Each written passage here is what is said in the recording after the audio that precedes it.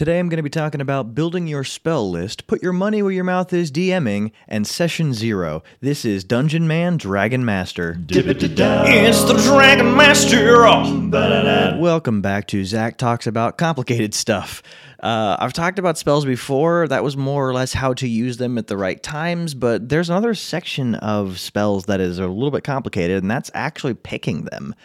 You get them every level, and, well, wizards more than that, but how do you pick the right ones? What is the deal with that? Now, mind you, this entire conversation is a little bit bigger of a deal if your spells aren't like prepared spells, because some classes get to know every spell and they just prepare them at the end of a long rest, so they can change their spell list every day. That's your cleric, paladin, druid, and wizards to some extent. You still have to like pick your spells when you get to the next level, but you can find new ones and you can change them throughout your long rests. But aside from them, how do we build a spell list that we're going to be comfortable with using throughout the entire game? The big question is this: do you want to specialize or do you want to balance? Like, what do you actually want to do with your spells? And the question starts, what can you do without your spells? If a lot of your features and your skill setups are really good for social interactions, maybe you don't need as many social spells. If all of your other stuff is about combat, like for example, an Eldritch Knight or a paladin, even though they don't really care about this conversation as much. If they're more focused on combat, do you need the spells for combat, or can they help outside of combat? That would be balancing. And specializing, of course, would be, what do your other features do? Now make your spells do that 10 times harder. Generally, I like to put spells into 3 categories: combat, social, and utility. You could pick 2 if you wanted versatility, but you mainly want to stick with 1 just to make sure that whatever you're trying to do is really good. And that's the difference between specializing and balancing. So let's go through those sections actually and just talk about what those are going to be. So combat, right? You mainly want your spells to maximize your damage output. Doesn't necessarily mean that all of your spells deal damage, but they maximize your output of damage. These can have self-buffing spells, whether they be concentration spells or otherwise. It's kind of smart to always have a concentration spell up, assuming you can hold your concentration, but there are other ways of having lasting spells that don't do that. Mainly the things you might want to look for if you're like a ranger, Hunter's Mark is a good one. Paladins have access to their smites, that just makes their attacks deal more. Another one that I like a lot actually is Dragon's Breath. It allows you to make a breath attack as a bonus action until the spell ends.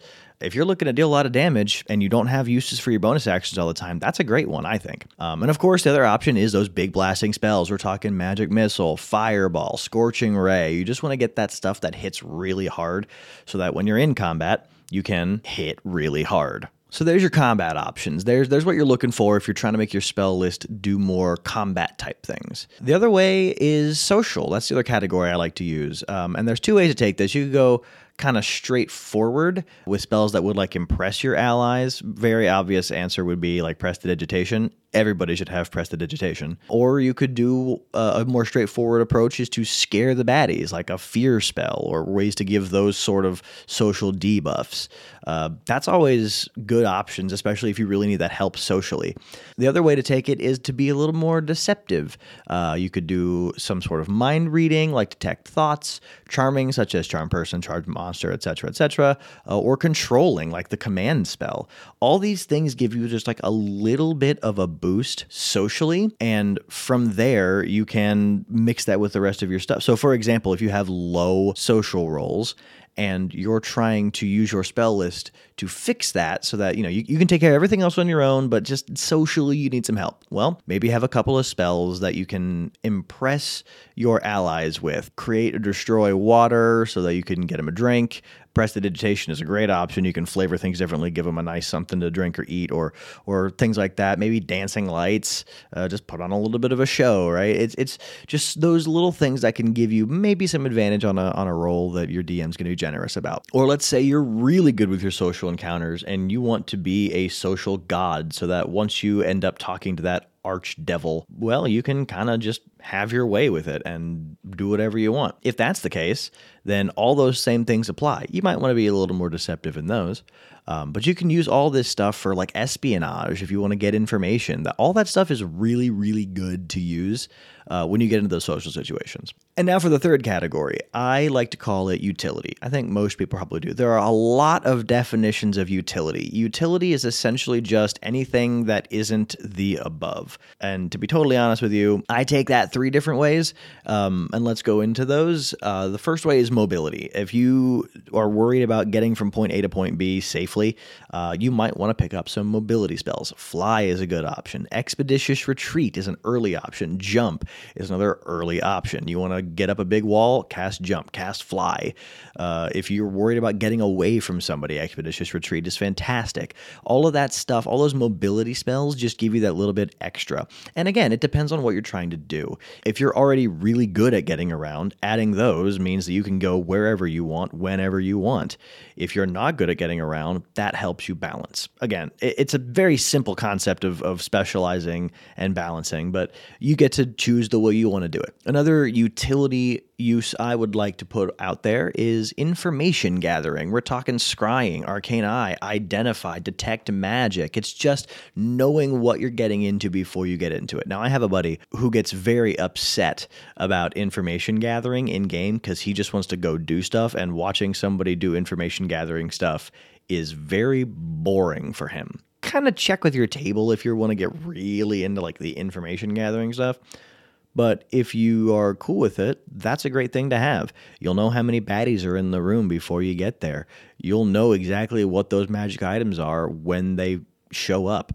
You'll know exactly where all the magic stuff is. Like it's great to just have that information so you're not guessing or worried about missing things. I have another buddy who just hates missing things. Great thing to have. And of course, the other utility one, a little more combat focused, I would say, but it's still more utility than combat. Buffing and debuffing.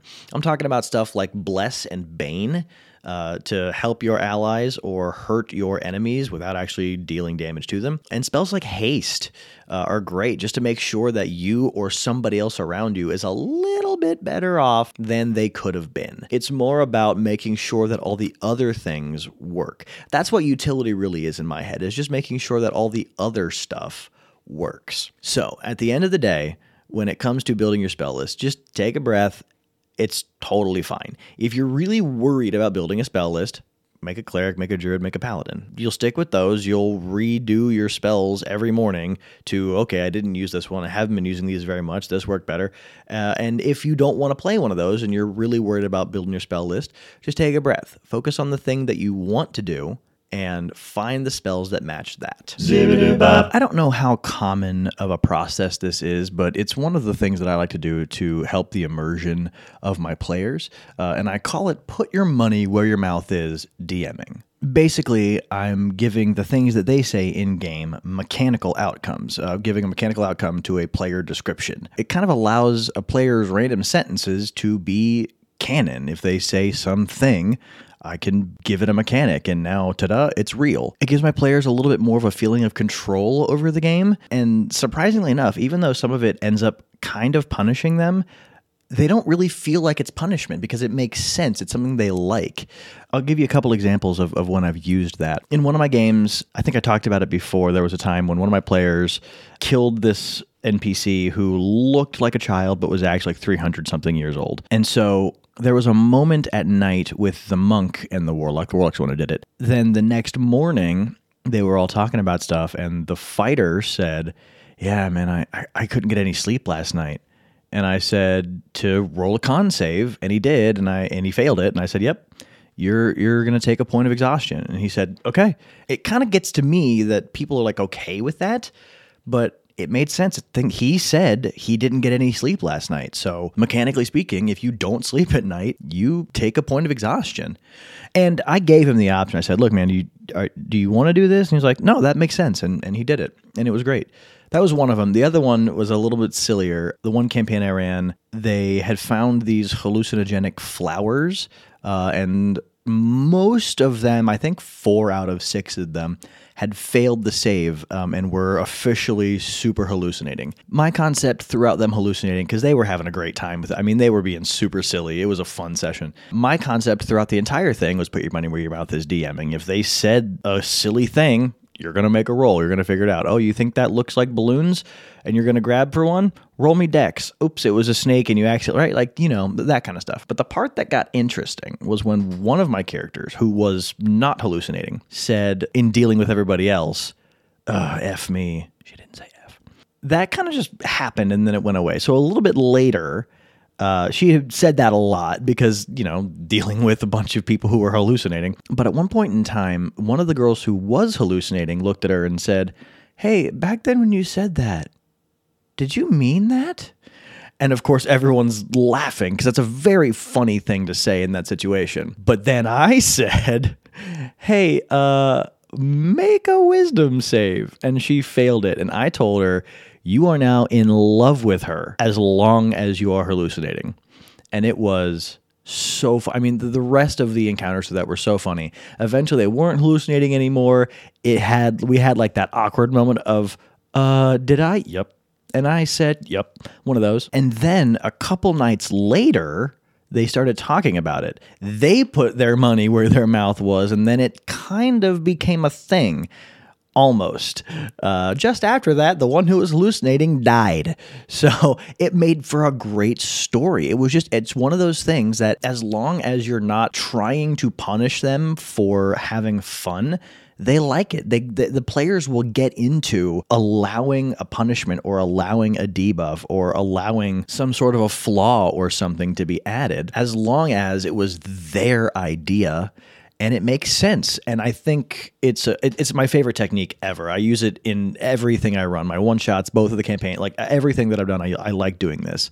It just lets them have a little more control and it feels more real. So let me kind of walk you through that process because I think any DM would love running this kind of thing. So I'm going to walk you through it. So to incorporate this, you kind of have to be comfortable with checks and saves. If you're still a new DM, I would focus on that first anyway. But once you are, it's pretty easy to make up a roll once a player says something that might require a roll. Let's say they're walking through the jungle and as they're going, one of them says, I am so afraid of snakes. Remember that. Next time there's a snake, that one is going to make a wisdom save. And they're going to have to either that or be afraid of the snake. Now, mind you, it's probably going to be an easy roll, DC 10 or something, but it gives them a chance to say, nope, I built that. I said that. I said that I was afraid of snakes. I should be afraid of snakes. So if you're comfortable with those checks and you know what to roll when it comes up, you can just tell them to make that roll. And that's essentially all you do is you take a line that a player says while role-playing and use it to determine a roll. It's not like they're asking if they want to do something. It's not like they're saying, oh, I want to open this locked door. Oh, I want to persuade this guy to... No, it's things they say about themselves, about each other. Things that don't really matter. In fact, I like to do this kind of thing when the players are talking to each other. If one of them's like lying or something, okay, your deception against their insight, assuming they don't believe you. Or you're trying to convince them of something. My favorite one, I had... a guy playing a pirate who was like very, very egotistical and charismatic and stuff. And he was like telling his story and like his coming up story. And oh, this is how I got to where I am now. And then as soon as he was done, I had him roll performance against everyone else's. I think it was like a wisdom save or something like that. And they all passed it. It was just fun. Did it matter? No. Was anything going to come out of it? No, but it was fun. And they all got to like, oh yeah, okay, cool. Nice. Later on, there was a similar thing and one of them failed it. And it was like, wow, it's just kind of funny. Another thing I would recommend if you're going to put your money where your mouth is, DM, is to kind of be lenient with the party. The players are more willing to take penalties that make sense if you've proven that you're already on their side. If you're not good at stopping the DM versus player mentality, you might want to squash that first because eventually they're going to think that no matter what they do, you're going to punish them, and it might discourage role playing. So definitely you want to make sure that they know you want them to succeed first. As long as that's the case, as long as you're a little bit lenient, maybe every so often the rolls that you make are really low. It's like, yeah, okay, you're fine. Don't worry about it. They're going to be like, okay, well, this is a thing that makes sense. It's not my DM trying to hurt me. It's a mechanic of the game. And furthermore, it's a mechanic of the game that I have control over, which feels good. And just remember, it's all about the story. It's not about whether or not you can get someone a debuff or whether or not you can help somebody out or give them a hint. It's just about making for a good story. It would make sense that the players of the party would roll against each other if a conflict came up. That all is just natural. Not to mention the whole thing allows you to be more more in touch with your party in the first place. So give it a shot. Tell them to put their money where their mouth is. Zibbidi-bop. So when starting a new campaign, you don't really want to develop a tutorial because everyone kind of already knows what's going on, but every game is a little bit different, so you kind of have to have one. This is what Session 0 is. It's the meet and greet before you actually start playing the game. I think it's pretty important. I think that everybody agrees that it's pretty important. You don't want to just say, hey, new campaign, build your character, see you on Monday. Like you gotta kind of know what's going on before you start. And it's good to have a session for it so that it's a little more personal and you can go over everything that needs to be gone over before the game starts. The question comes in, how do you make a good session as opposed to just getting together talking for 5 minutes and then being like, okay, this could have been done via email. That happened to me on my first campaign. That was great. So I think the important thing to remember is that it's not a DM's thing. It's for everyone. Everyone should prepare a little bit. And I think let's talk about just like what those things are, so that the next time you're going into a Session 0, you've got at least something prepared that you can talk about or mention or bring up. My first tip would be to treat it like a business meeting. Make an agenda, make a list of what you want or need from the campaign, and then when you get in there, you can make sure those things come up. Just having that list, the DM might be the one who's quote-unquote running the meeting. Doesn't even need to be the case, honestly. But whoever's running the meeting will have their agenda, and you should have your own. And if something doesn't come up, then you get to ask about it later at the end. Hey, I wanted to talk about this. Can we, I wanted to make sure we weren't going to touch on these certain issues. It's kind of an emotional trigger for me. Just that kind of thing. Just to be able to know up front, okay, here's where we are, and here's what we're planning to do. It's just like if you were going to buy a video game, you're going to read the description of the game first to know what game you're going to play. That's what every Session 0 is. It's just that you have a little more control, so it can take a little bit longer than just reading an intro. My other tip would be to be open and be social. It's not a lecture. It's not actually a business meeting. We're all friends. We're getting together to play a game. So have open conversation about what you're looking for, what you're not looking for, what sounds good, what sounds bad, what sounds horrible, what sounds amazing, right? Just if you have those discussions with each other, all the players, the DM, with each other, you'll make sure that the rest of your game is good. It really, really helps out the DM to know what the players are looking for because we're guessing a lot of the times. So just having that up front is great. But let's talk about some agenda topics because, again, the Session 0 is going over everything, but what is everything?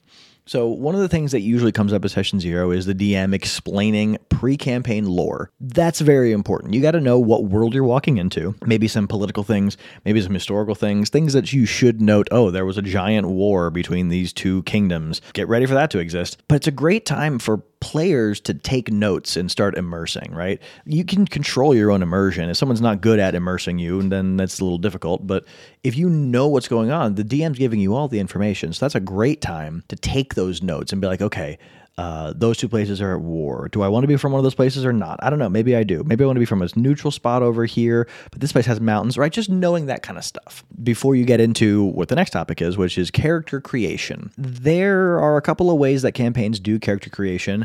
It could be either group planning where you all build them together, or it could be solo planning where you go plan at home and come back. I prefer solo character creation, and furthermore, I prefer solo character creation with no communication to the other players. It makes for a really organic party. I know a lot of you out there are probably going, but what if we don't have a healer or a tank? Or, oh, what if it's all like 4 wizards? Oh, what are we going to do? Who cares? It's going to be an organic party and you'll make it work. I guarantee it. Every single campaign that I've done has been exactly like that. I've never known what anyone else is making. And when I was DMing it, nobody knew what anyone else was making. The games ran just fine. Everybody found their role, and it worked out. It's any combination of characters can work. It's just about learning your role in that group. But if you'd rather do character creation together, then Session 0 is a good place to do that. That takes up a lot of time, so that's making for a full session, right? And then everybody gets to do their planning, their tactical stuff, and it's a fun time. Another agenda topic that might come up at Session 0 would be differences from the core rulebook. You gotta remember, I said it when I was talking about homebrew, Wizards has created a system for you to build your own game. So more or less, are you using optional rules from the book? Are you using house rules that you came up on your own? Is there a certain mechanic that you're ignoring, like encumbrance? That kind of stuff. You got to know those things ahead of time so that your players can plan for it.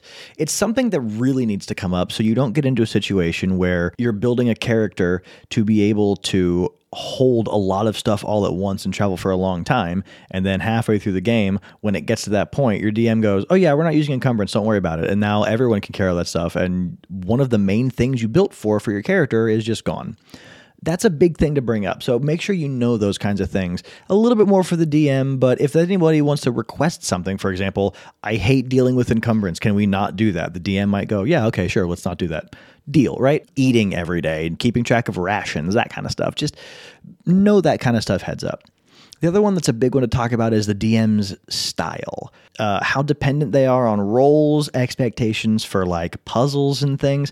That's stuff you want to keep track of, because if it gets to the point where you're like, okay, well, I'm building a very social character. I'm putting a lot of stats into charisma so that I can have high deception, high intimidation, high persuasion, all that stuff. I want to be really good at it so that when we get into situations, we can use them. Well, if it turns out your DM doesn't really depend on rolls that much, those are stats that you're just going to lose.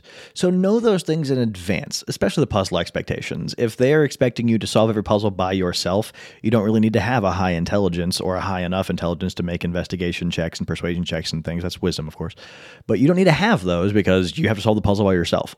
Or if their puzzles are, yeah, if you have the stats for it, then we're going to accept that and you'll get little hints and things, then good, there's that too, right? So you just have to be able to know how your DM is going to play. And DMs, be open and honest about it so your players know how to handle what you plan on doing. And the last big one I think is pretty important, and that's limits.